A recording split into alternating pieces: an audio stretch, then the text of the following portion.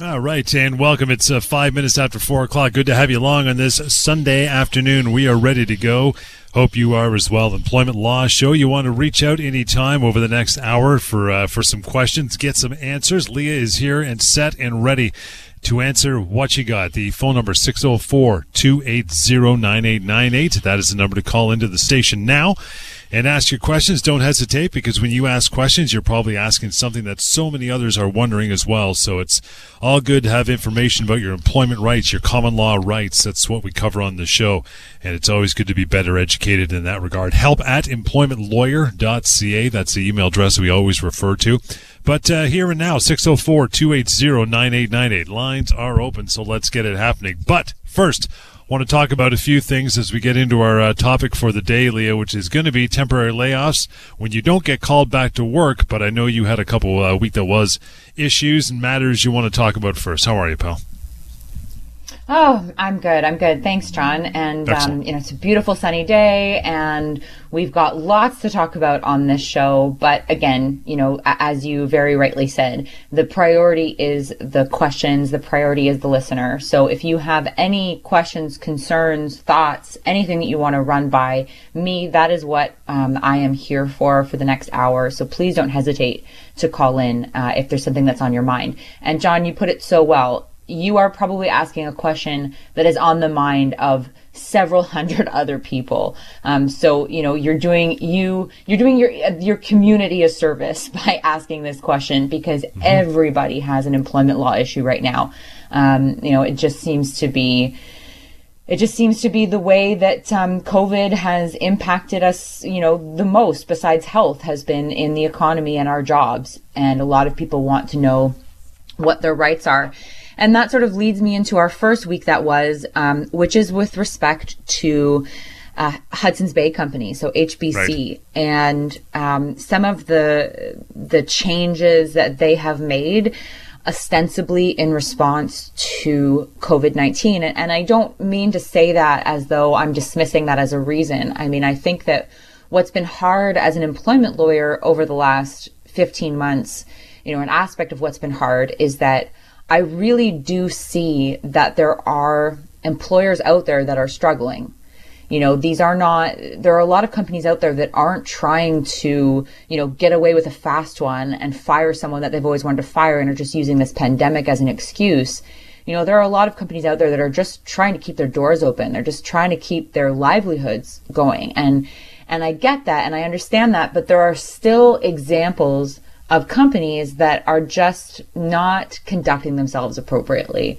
I can think of one example with, Bell, and we've heard about the mass layoffs with respect to that company, as well as the fact that, members in the executive have been bonused out amid all of these cuts, right? So you just have to wonder sort of where the priorities are with companies like that. But with HBC, and this is what a lot of companies are doing, is they are trying to make changes to the terms of the employment that make it cheaper for them to keep you employed. We saw this exact same thing with Sears, John, and I'm sure you and I talked about Sears a couple years back when they filed for bankruptcy, because it was a huge issue then too. So many individuals who work for these big box retailer stores have been there for like 20, 30 years. They're in their 50s, 60s, 70s. I don't know what it is about big box retail that sort of seems to engender loyalty, but that seems to sort of be the last vestige of employees who decide to stay there for a long period of time. And so a lot of companies, as Sears did, and I think now HBC is doing, look at all of those individuals and they say, we can't keep them all employed. We can't keep this level of salary. But we can't fire them either, because if we fire somebody who's got 20, 30 years of experience, we are on the hook for 2 years of severance. Yes. And that's just too much on the books for us to handle. So what can we do? Well, we can lay them off. Or in HBC's case, we can see if we can reduce their hours and figure out if this is something that the employee will go along with. So my firm has actually started a a class action lawsuit against HBC on behalf of a number of employees who were let go or who claiming they were constructively dismissed by HBC. And that is the kernel of it. That's sort of where it all arose from, was HBC's decision to reduce somebody's hours. The primary plaintiff, the primary complainant, she had her guaranteed 30-hour week reduced to what could have been anywhere between 0 and 27 with no guarantee. She also would have lost her benefits, and she would have lost her 5 weeks of vacation. Now, there are a lot of individuals, there are a lot of employees who understand that this is, you know, a very difficult time for a lot of companies. And so they say, okay, you know what, I've got savings, or I was thinking of scaling back anyway, so I will accept that. That's fine with me. I will work part-time. Even if you're in that situation, I still do recommend that you indicate to the company that you are only willing to accept the change on a temporary basis, and try to identify what the end of that temporary basis is going to be. But if you do not fall within that, what I think is a small group of people who are planning on some sort of change like that anyway, that's not a change that you have to accept. It does not matter if the company's doing poorly. It doesn't matter that we're in the middle of a pandemic. Those things historically have never factored into a court's analysis of how an employer is permitted to treat an employee. And if you find your employer saying to you, look, we want to keep you employed, but we're actually going to have to take your 30 hours and reduce it to 15, or reduce it to 20, or reduce it to 5, or anywhere in between, but we just don't know. It'll just depend on how busy we are in any given week. That is a termination. That's a constructive termination, because what they're saying is that the contract that you were on before, the oral contract where we were giving you 30 hours of work and paying you in exchange for your service, we are no longer abiding by that.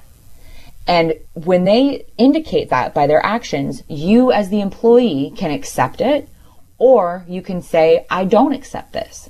And because I don't accept this, I now am entitled to severance, and you can pursue your severance. And so that's what this class action is about, that my firm's running, and it's something that I just wanted to pinpoint off the bat, because I think, you know, we are now, I've lost all concept of time, 15 months, 16 months, 5 years into this pandemic. I don't know. But you know, we are now far enough into this that I think that a lot of employers they've emptied their coffers. And so everybody is trying to get to that finish line, because we're so close. And so again, if you are in that camp of people who are okay with taking a pay cut, who are okay with reducing the hours, right? It is truly not an all or nothing scenario. You can say to your employer, okay, I will agree with this, but by July, my expectation is that I'll be back on normal hours, right? Or I'll be back on normal pay, or whatever the case may be. But if it's just not doable for you, you don't have to apologize for that, because a lot of employees are struggling now too, right? There are people who have been laid off since last March, right? With no income except what the government's been giving them. So if that happens to you, if you find yourself in that situation where your employer is trying to impose a term on you that you don't agree with and you don't want to accept, you don't have to. You do have options. You can claim your severance, and I would highly encourage you to speak with an employment lawyer. By the way, in that regard, you want to reach out to Leah and her team at, just for a chat, even get some more information. Do it. 604-283-3123 is how you do that. But here and now, as you know, live show lines are open for you this afternoon. It's only 4:14. Got a lot of time to chime in. 604-280-9898. Before we break in a couple minutes here, Leah, what else you got going on? Yeah, so I've got two more things that I want to hit, but I'll discuss this one really quickly. I mean, you know that if I can help it, and you know what, if people turn off their radios when I say this, I'll live with it. I'm a Leafs fan. If I can avoid talking about the Canucks, I will, okay? Go Leafs go. But oh my gosh. Yes, I know. What did I just do? But in this case, this is an important thing to talk about, because Canucks forward Jake Virtanen is not going to be in the lineup for the team's final games of the season this year. And that's because there were some allegations of sexual misconduct that were made against him and that have given rise to an independent investigation by the franchise. So the Instagram post that detailed the misconduct, which is all that we have to go on right now, stated that the player, who we now know, and I'm not even sure how we know this now, but who we now know is an apparent reference to Virtanen, forcibly had intercourse with the woman in 2017. And the Canucks have, rightly in my view, immediately distanced themselves from the allegations. You know, they've stated that they don't accept sexual misconduct of any kind and they're taking it very seriously, and that's why he's on leave and they're doing this investigation. And ultimately, how the Canucks govern or participate in the investigation and the consequences of that investigation for Virtanen will likely be covered by the collective bargaining agreement between the NHL and the NHLPA. But every employer in British Columbia, including the NHL and the Canucks, are subject to occupational health and safety legislation, which in our province is implemented and enforced by WorkSafe BC. And so this statement that the Canucks have put out there, that they don't accept sexual misconduct of any kind and that claims that are reported are treated very seriously, that is something that should be a statement for every employer in this province. And I don't mean in reaction to an allegation. I mean that you have an obligation as an employer in this province to have a bullying and harassment policy written, available to your employees, so that you have a very clear chain of command. You have a very clear set of processes for how complaints are going to be made and processed and dealt with.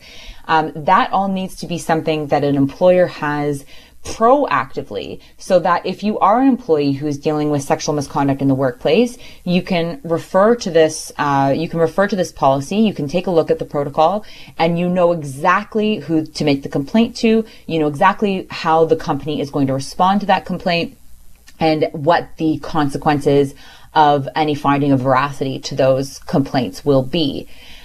Just something that I wanted to bring forward because I thought that it was, a really important reminder, particularly with everything that's going on. This is a whole other story, but with everything that's going on with General Vance and the federal investigation into the allegations of misconduct in the military, and how we're sort of shutting down the conversation or the committee hearing at the top level so that we don't know what the Prime Minister knew or when he knew it. But, that chain of command, and knowing that the CEO of the company, the president, the owner, the founder of the company is going to take your claim seriously is extremely important, and in fact is legislated by WorkSafe. And welcome back, 4:19 Sunday afternoon. Yeah, Lee is here to answer all of your questions. Just getting our first couple calls lined up and squared away. We'll get them on air momentarily. 604-280-9898 is the way to do that. Want to get back into some more of our topics for the afternoon, Leah, and you got something else to discuss. So it's a busy day. Let's keep at it. John, thanks for standing by for a moment. Good afternoon. How are you? Yeah, hello, John. Hello. Hey, hi. How are you? Good. Go ahead. I'm well. I'm well. How are you? Excellent. What's on your mind? Well, I was hired by a company out of Vancouver to go and work at different places around the province. In February, I had an episode where I collapsed because of a now diagnosed level of diabetes 1. Went into the hospital, spent the initial 2 weeks there, came out for a week and a half, and my family doctor called me and said, you better get back to the hospital, which I did, and I spent 6 weeks in hospital. One of the young fellows that I hired, I was asked by my employer to start training him up to be a construction superintendent. He took over my position.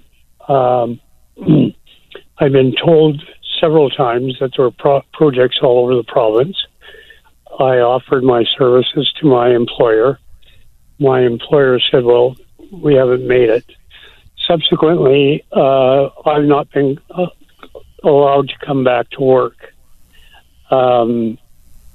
And I'm kind of in a quandary. I don't know if I'm working for this guy or whether I'm not working for him.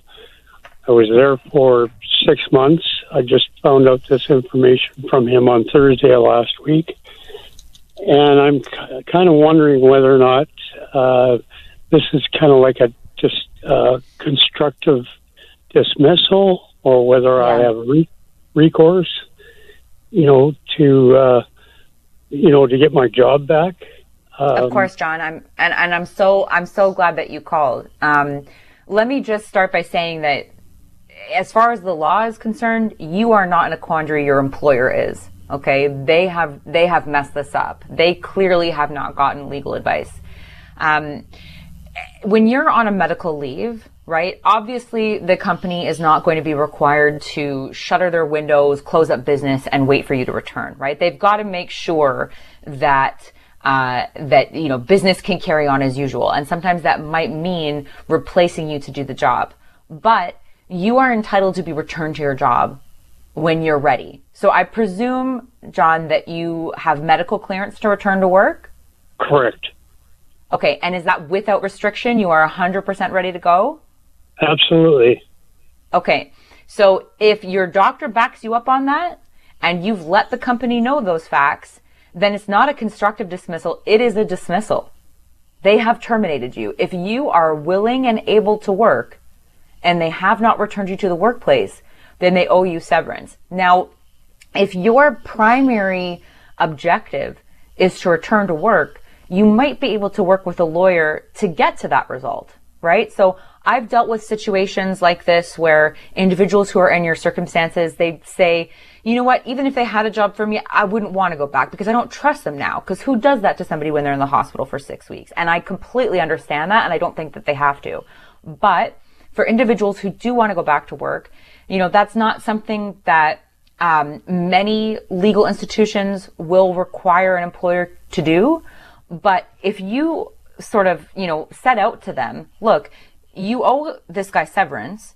You might owe human rights code damages because it seems pretty clear to me that the only reason why you lost your job was because you were ill, right? That's a big liability. So you either have to contend with those two big pieces of exposure, or believe it or not, John actually wants to return to work. And so if you can find a job for him, we can kind of put this all behind us. That's something that we can negotiate too. Well, I think my thinking is in line with exactly what you just said. Can I get your office phone number so I can call you on Monday? Please. Yeah, I give it to you. Give it to you right now, John. You can carry on. Definitely a conversation worth having at a greater length, indeed. That number is 604-283-3123. Again, John, 604-283-3123. And the email address is just as useful, help@employmentlawyer.ca, help@employmentlawyer.ca. So we'll make sure John gets all that information if he didn't listen to it. Your third thing you wanted to talk about, Leah, before we get another call lined up here. Oh, yeah, sure. So, and just wanted to say, too, that, John, if when you call in or send in an email, just indicate that you spoke to me on the radio, and then we'll be able to connect next week. But the last thing that I wanted to chat about that came up this week, of course, as the paid sick days program. I mean, the paid sick days program, I'm putting air quotes around it now, because we don't really know what that's going to look like yet. We don't even know when legislation is going to be drafted for it. We don't know when it's going to be implemented. We have no idea what it's going to look like. But we do have an indication from Premier Horgan that there is unanimous consent that a paid sick leave program is going to be brought forward and put into place. We know that it's going to be, quote unquote, happening in the days ahead. Again, whatever that means. But it is long overdue, in my view. I think that it was probably this time last year that Prime Minister Trudeau first said that he would be working with the provinces to convince them or encourage them to implement their own programs. And I'm sure we spoke about it on the show at that time, because at the end of the day, it is not a federal government obligation. The employment legislation for provincial employers is going to be provincially based, and it's going to be in the provincial realm of jurisdiction and power. So, the BC provincial government needs to implement sick days and apparently will be implementing paid sick days that individuals can just take advantage of as they're needed, as they're required. And my understanding is that it will at least be partially subsidized by the government so that the employer is not fully on the hook for these things, if not fully subsidized. The problem with the federal sick day program right now, of course, is that you have to apply for it. You have to basically do it well in advance or well in retrospect of the time that you actually need to be sick. And so I think that it's probably missing that swath of people who wake up on Tuesday morning at 7 a.m., with a tickle in their throat, and they go, oh, you know what? It's probably nothing. It's not worth it. I'm just going to go to work. Right? And a provincially mandated paid sick leave program will make it so that if you wake up with that tickle in your throat and you're not sure, you can just call your company, tell them you're taking a paid sick day, and have that be it. And employees are obviously very in favor of this. Some employers are. I think all employers should be, right? And I understand that there is this concern that individuals will take advantage of that. I mean, I don't think that it'll be as widespread as people fear, but, even if people do take advantage of it, even if people are staying home because they've got a sniffle or because they have nothing, the ramifications of not having a paid sick leave program are far greater for an employer. Indeed. The cost implications are far greater. And so ultimately, this is the best for everybody. Yeah, thank you so much for sticking around. It is 4:33. The time for you to call in is now. You got time. We have lines open for you. 604-280-9898. Email address help@employmentlawyer.ca. As promised, phones are always our top priority on this show. Bill, you're a good guy. You hung in through the break. How are you? No, not too bad for a nice sunny Sunday. Yeah, no kidding. What's on your mind? An employment situation, obviously. I worked for a temporary agency, and I had to sign a contract. And in that contract, I am termed an elect-to-work employee. It's an elect-to-work arrangement. And it says, no termination pay. Specifically, it says I'm exempt from it. Now, the job that I had, I worked for them for 3.5 years on one job with one contract with one company. And through no fault of the agency, that contract was lost. And now I'm out of job. Am I entitled to severance? Yes. Yes, in a word. This elect to work category is not something that is a legal exemption to the Employment Standards Act. So you are entitled to at least the minimums under the Employment Standards Act. There's no exemption that, where somebody who agrees that they are characterized as somebody who is an employee that elects to work is going to be exempt from the termination pay. But beyond that, you also would have common law severance entitlements as well. So if you were with this temporary agency for 3 years, I would say that you're looking at probably 4 to 6 months of severance. 4 to 6 months of severance, okay. One question, it's kind of a quirky thing, though. Are they obligated to notify me? Like in this particular case, the contract, they knew it was ending. Are they obligated to notify me of this? Like, I literally found out from my replacement worker on Thursday night. Yeah. So when you say, are they obligated to provide me with notice, that is essentially what severance is. So severance pay is the pay that an employer provides you instead of giving you that notice. So they don't have to provide you with that notice as long as they say, hey, Bill, your contract's coming to an end. Sorry, we didn't tell you a couple of weeks ago, and here's a big check. Right? Yeah, that's okay. Yeah. But if they're not going to pay you, then absolutely, they should have given you notice. And if you're finding out through other people, then that can also give rise to bad faith damages as well. Okay, yeah, because that's actually how, I was aware something was going on.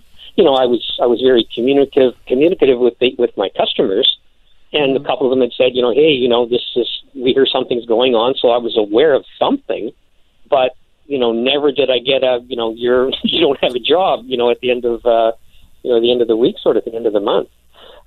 No, that's never how it should be, Bill. Absolutely never. But there's one little twist in this whole thing as well. I'm currently on WorkSafe. I had pinched a nerve. I've been off for, I guess, 4 weeks now, and I've probably got 3 or 4 more. Does that throw a monkey wrench into anything? A little bit. You're at least entitled to get your employment standards minimums, which in your case would be 3 weeks. But are you getting income replacement benefits through WorkSafe? Yeah, through WorkSafe. Yeah, yes, I am. Okay, so if you are specifically getting benefits or payments to replace the income that you lost, then that is something that is going to be set off from severance. Now, my understanding is that IRBs are never 100 cents on the dollar, so there's some top up that the company is going to be responsible for, but that will be set off from what they owe you, yes. Okay, so in other words, if I collect WorkSafe for 3 weeks and the minimum from employment standards is 3 weeks, then they don't have to pay. No, because WorkSafe is usually anywhere between like 60 to 90% of what you were earning. I understand that. Yeah, I understand that sort of thing. Okay. Yeah, so they've got to top you up, but then over and above that as well, right? If we're talking about 4 to 6 months of severance, it's going to be over that period of time. Well, yeah, but the employment standards only they can only get 3 weeks is the amount. Yes, but under the common law, right, you are entitled to 4 to 6 months. The Employment Standards Act is just taking a different administrative route rather than employment standards going through common law. Okay, I understand that. Yeah. Absolutely correct, Bill. There are 2 systems that govern what you're entitled to in the event of a termination. One is the Employment Standards Act. One is the common law. They both work together to inform what your entitlements are. What your entitlements are. Okay, yeah. Well, I guess I may have to be giving you a call. Please do. One more tiny little twist in this whole thing is the fact that because it's an employment agency, can they offer me sort of anything that they have in their hopper, and say, well, we're not going to pay you because just take whatever job we have. Can they do that? In order to avoid at common law, to avoid any severance. No, I mean, I think that what the interesting question is going to be is who is going to be legally considered to be your employer? Is it going to be the agency, or is it going to be the company that you were contracted, I'm using air quotes, the company that you were contracted out to? Contracted to, right? Yeah, well, I have a contract with the agency, and the company that I worked for, they supplied the equipment.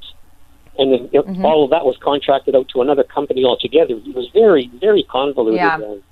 So what I do in those situations is I just sue everybody. Okay, so I just write a letter to everyone, and then I let them fight it out, because I don't care who pays you as long as somebody pays you. But that is their battle. That is their battle to sort out who is the one that is responsible for paying you severance.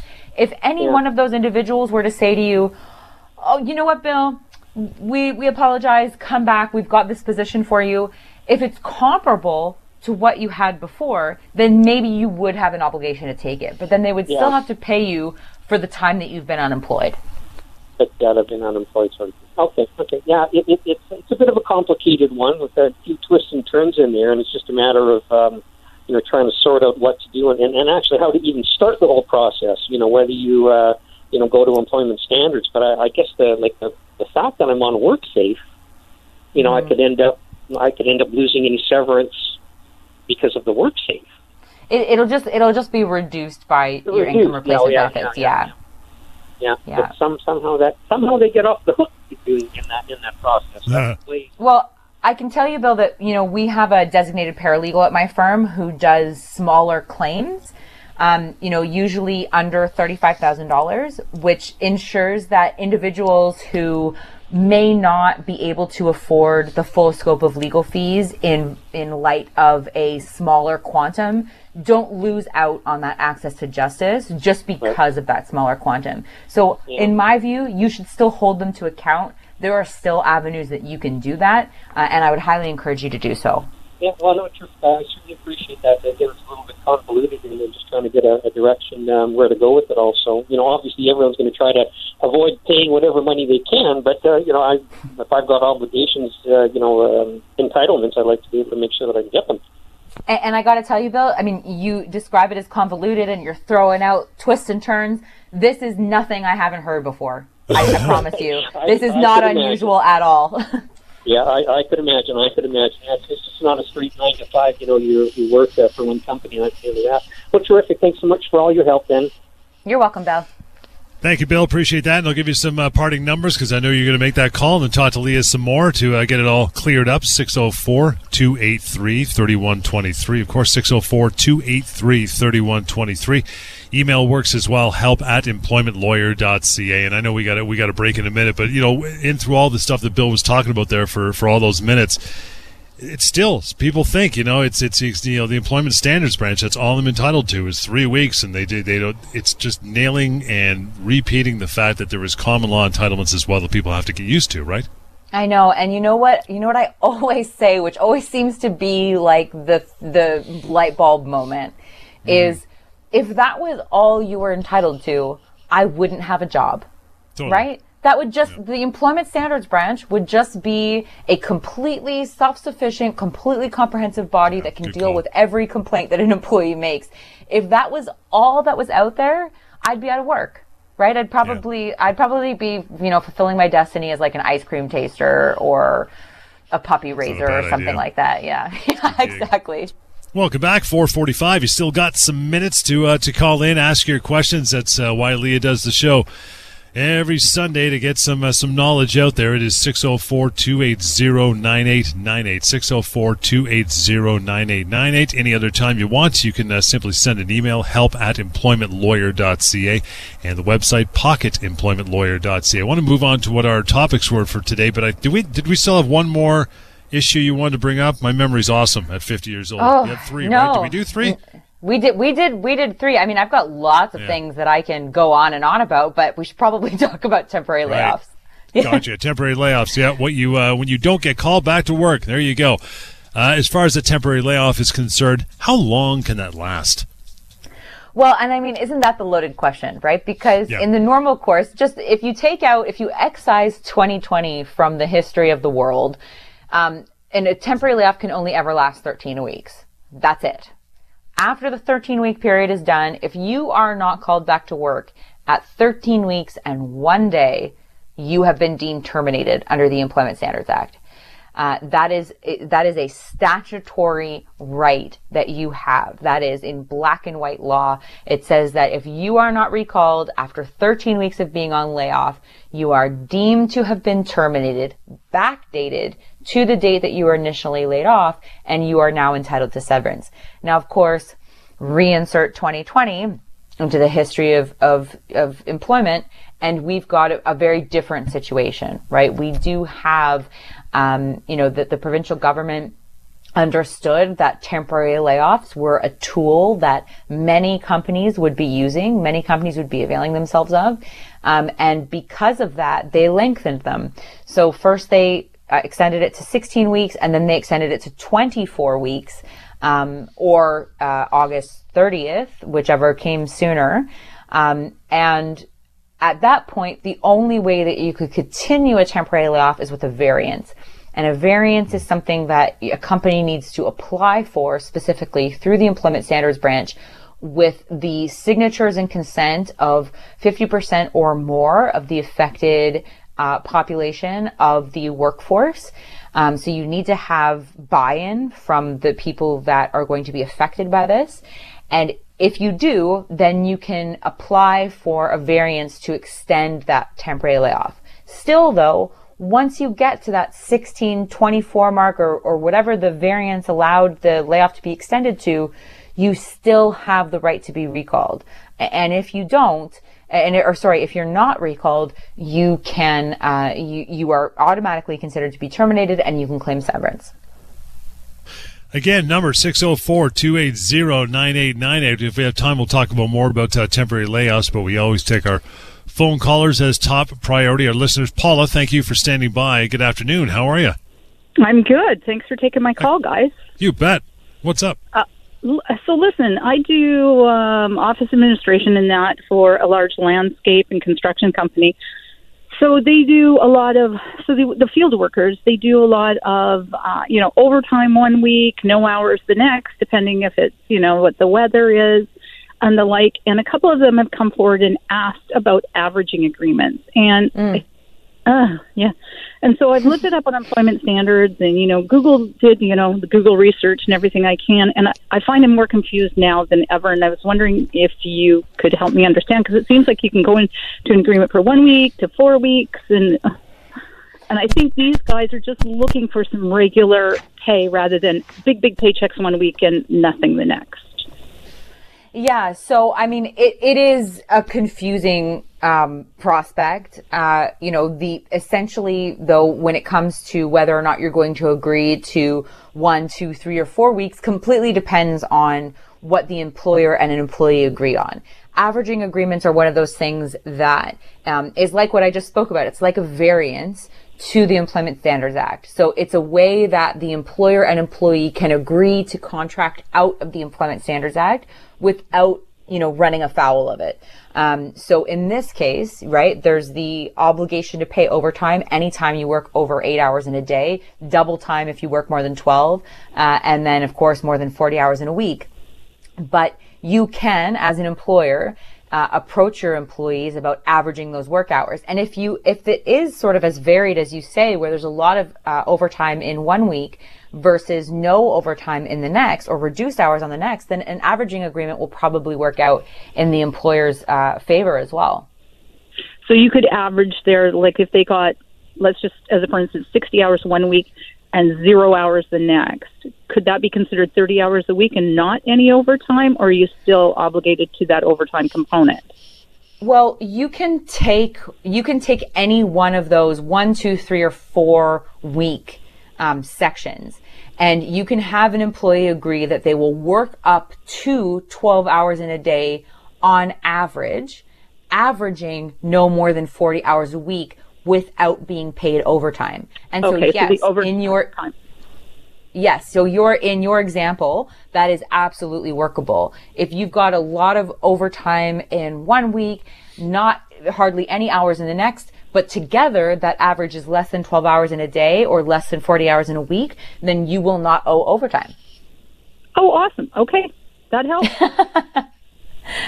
Honestly, when you first said that you've got lots of people who work a lot 1 week, work nothing the next, that was my first thought as well, was averaging agreement. So highly recommend you take advantage of that.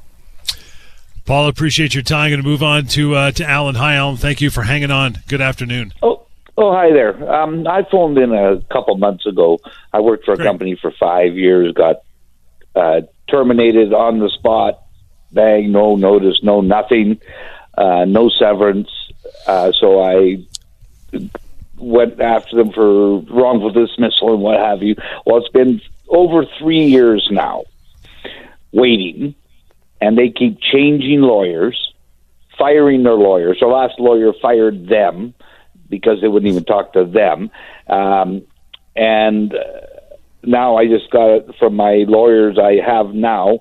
Oh, we're going to give them till December to do something again. So now we're going to be 3.5 years going through this. And so I called in. They said, well, give us our office a call. So I called in the office there, and I said, I'd like to talk to someone about this. And they said, okay, how do you want to pay the $150 to talk to somebody? And I went, oh, okay. So I never did that. So I was wondering about that. If I want another opinion, it cost me $150. Yeah, so we do give a lot of free consultations, but when somebody is represented by somebody and we are required to give a second legal analysis, which does require some amount of legal opinion and review of your case, that is something that is going to be a paid consultation. I mean, what I can tell you is that I feel for you. Right? I mean, 3.5 years is a long time to have this drag out. I think that I've had a couple of clients go through that, but it's certainly a problem with our justice system at large. Access to justice is a really, really big issue. And unfortunately, you've got parties who are just always going to be entitled to their right of representation. What I can say is that if this is now a pattern, if this company is constantly changing lawyers, to buy more time, and it's starting to really sort of reveal itself as a tactic, then there is a harder line stance that you can take in response to that. right? They cannot extend this forever by constantly changing counsel. At some point, they've got to just be held to account. Okay. And how do, because I like I said, I'm not really impressed with my lawyers right now, because they say we want to do discovery. Oh, we can't do it for 2 months because this guy's away. Or, our lawyer, we fired our lawyer. We got a new lawyer, so we need another 2 months. And this has been going on for 3.5 years, right? Yeah. And I'm getting to the point where, why can't it be forced? Because is there not some kind of good faith thing involved in this at all? Yeah, certainly. I mean, so it's a fiduciary relationship between a lawyer and a client, and a lawyer has to do, their best for their client, right? And, just speaking honestly, just speaking candidly, not every lawyer does good jobs for their clients. That's just the way it goes, right? I mean, and a large part of that is, why lawyers have such a bad reputation in the industry at large. But I will say this, that if you are not pleased, if you do not feel like you can go to your lawyer and say, I'm unhappy for X, Y, and Z reasons, and this is what I'd like to see, and you don't have faith that that's going to be fixed, you should change lawyers, because the lawyer-client relationship only works when it's based on trust and when the parties are working together. So my first point of recourse would be speak to them. Ask them these questions. Say, can you force this at this point? But if you're too far gone, if you don't even think that they'll be able to do that, I would just go ahead and switch lawyers. Yeah, I did that a couple months ago and said, hey, there's got to be something we can do. Well, I was passed off from one lawyer that I first started with to her assistant, then from that one to another one, and now I passed off from that one to another assistant. And I wanted an answer. I haven't heard from them over a month again, right? All they said is, we're going to book court dates sometime in December. And that's the only answer I've got. So another, 6-7 months again, right? Yeah. And booking something in advance that, for court dates, I can tell you that the courts are very, very backed up right now. So I think that, if they're looking to December, that's probably not their fault. It's likely just the availability of the courts.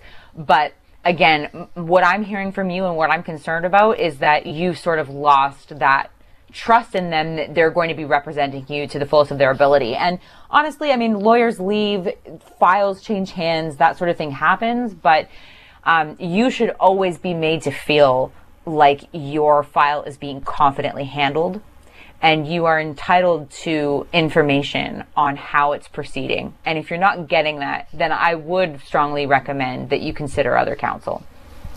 And with that, we are done for another afternoon. Appreciate all your calls and you chiming in this afternoon. You want to get a hold of Leah now that we're done for a more private conversation? No problem. I've given it out throughout the show. I'll do it one more time. 604-283-3123. help@employmentlawyer.ca by email, and the website pocketemploymentlawyer.ca. We'll catch you next time. This has been the Employment Law Show on CKNW. The proceeding was a paid commercial program. Unless otherwise identified, the guests on the program are employees of or otherwise represent the advertiser. The opinions expressed therein are those of the advertiser and do not necessarily reflect the views and policies of CKNW.